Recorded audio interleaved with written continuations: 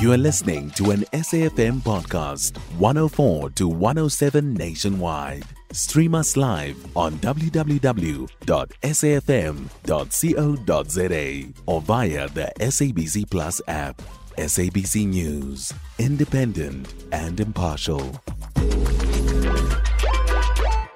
We are honest when we say we're an open engagement and consultation process with all stakeholders. That involves government, national level, provincial level, and we will talk to them. And we are planning meetings at both levels with them. What can they do, and what's the realistic view on that? I think we are quite clear. The logic for this is the slow economic growth and hence negative steel demand growth. The national constraints, which is an Eskom issue and a Transnet issue, both from a cost and a reliability perspective. Then there's this scrap preferential procurement and export ban issue, and largely the overcapacity. We have 4.5 million tons of longs capacity with a market demand of 1.8. Now, how do you solve those complex issues, which most of them is of a national nature, not necessarily AMSA, ArcelorMittal South Africa issue? I think that I can answer you around those things. How do we solve that through negotiations? I keep an open mind, but I think you will agree with me. These are complex issues that will be difficult to fix in the short term. Verster further said that job losses are inevitable, but through consultation, the company will try to mitigate as much as it can, and it will start the Section 189 process next week. The CEO has also reaffirmed the company's commitment to the future of its operations in South Africa. We now will embark on a process to wind down the company's longs business. Unfortunately, job losses is inevitable, but through consultation we will try to mitigate that as much as we can. A structured and orderly wind-down process, that implies it's a process, it's not an event. There will be a full and ongoing consultation with all internal and external stakeholders, especially with government, labour, and our customers and suppliers. The customers specifically along the areas where there will not be supply within South Africa. We'll announce the Section 189, most probably next week. We've opened up a support line for our employees, and we will continue to engage with yourself and the media if something fundamental changes versus our previous disclosed processes. As a board and management, we are fully committed to the future of ArcelorMittal South Africa and its operations in South Africa. Our other operations are profitable and produce world-class products.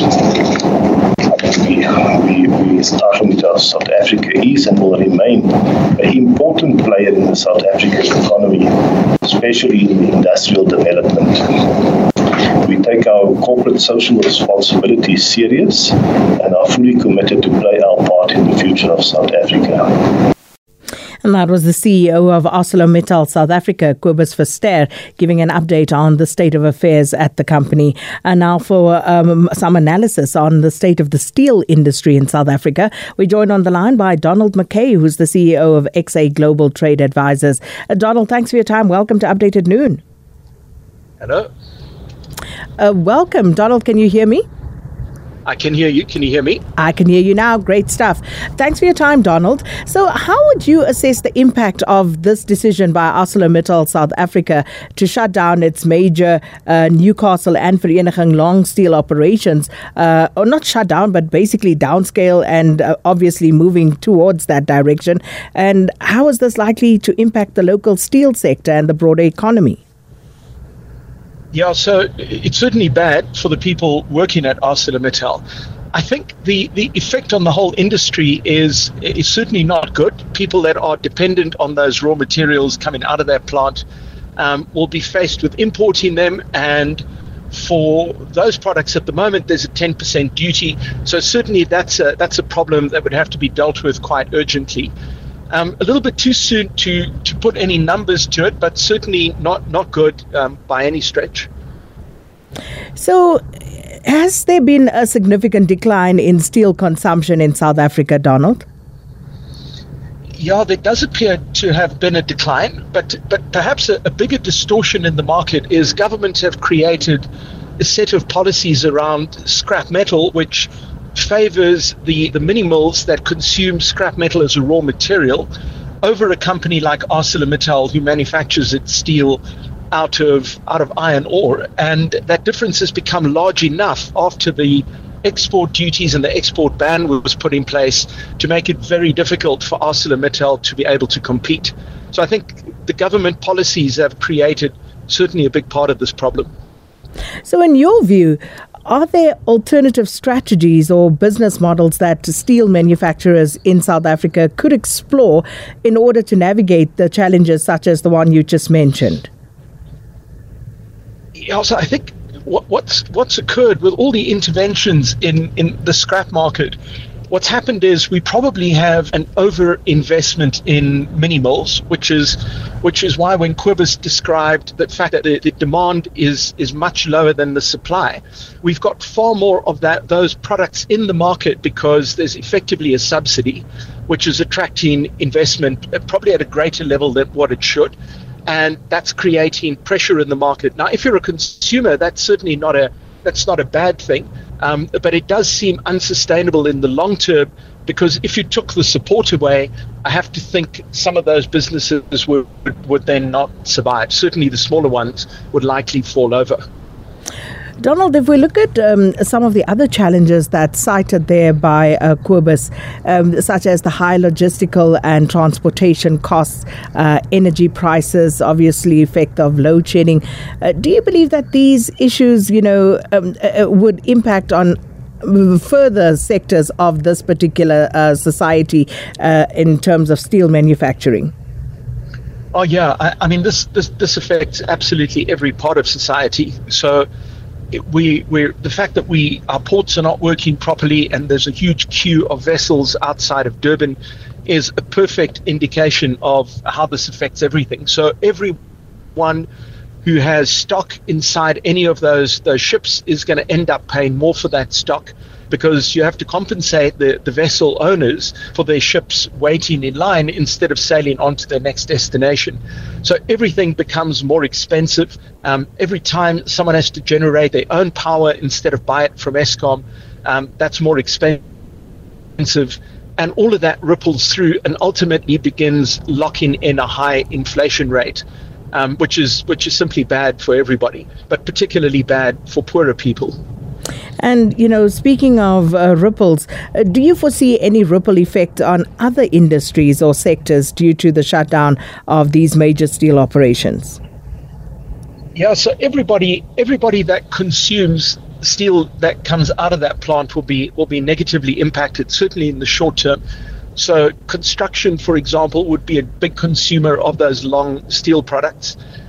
They would now need to source those products from elsewhere. Anyone who manufactures wire products, like fencing, for example, will see price increases until they can find an alternative supplier. But because we have duties on those steel products, it means that anyone who now imports those products is going to be faced with also paying the 10% duty. And of course, the deflating currency means that those costs are also higher just because our rand is so much weaker.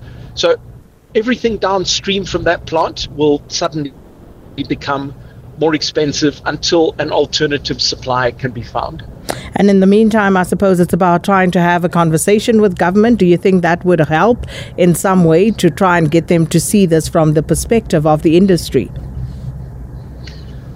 Yeah, so I certainly believe the industry has been talking to government about this already. So I certainly don't think Government is unaware of the problem. But I think the situation that's arisen with our industrial policy is we've got government trying to support two sides of the same value chain. And they've chosen to back one side of that value chain over another, which in this case are the mini mills. And the result of that is something had to give. And what gave in this case was ArcelorMittal's Newcastle plant. So you can't kind of interfere in the market in this way and expect there not to be a consequence. I don't think anyone intended for this to happen, but this is the outcome, I believe, of those interventions. Yeah, and those alarm bells have been sounded for quite some time, Donald. But just finally, with regard to the affected employees, because it's quite a number of jobs that are on the line at both Newcastle and Vereniging, is there any way that those employees could perhaps be reskilled or, redeployed within the industry? Is there any alternative for them at this stage? The problem is our labor market is so rigid, and it's difficult and unattractive to many companies to bring on people. So what we tend to find when these sort of shocks to the market happen, because our labor markets are so rigid, it becomes very unappealing to simply bring those people on. So I would think the more skilled people will probably find work. But also, if you're in Newcastle or you're in Vereniging, you're far away from the big job markets. So in order to make that happen, you'd need to move yourself to where the work is, likely Johannesburg or Durban. That comes with consequences. If, for example, you have a state-sponsored RDP house, you're not allowed to sell it, you're not allowed to rent it out, so it becomes harder for you to move to where the work is. So all of these just make it far harder for that kind of labor to be reabsorbed elsewhere. Donald, thank you so much for your time. Donald MacKay is the CEO of XA Global Trade Advisors. Just some analysis and breaking down what the impact of this latest development around ArcelorMittal South Africa is. You can find SAFM Current Affairs on 104 to 107 nationwide. Our podcasts are available for download on all our digital platforms. SAFM, leading the conversation.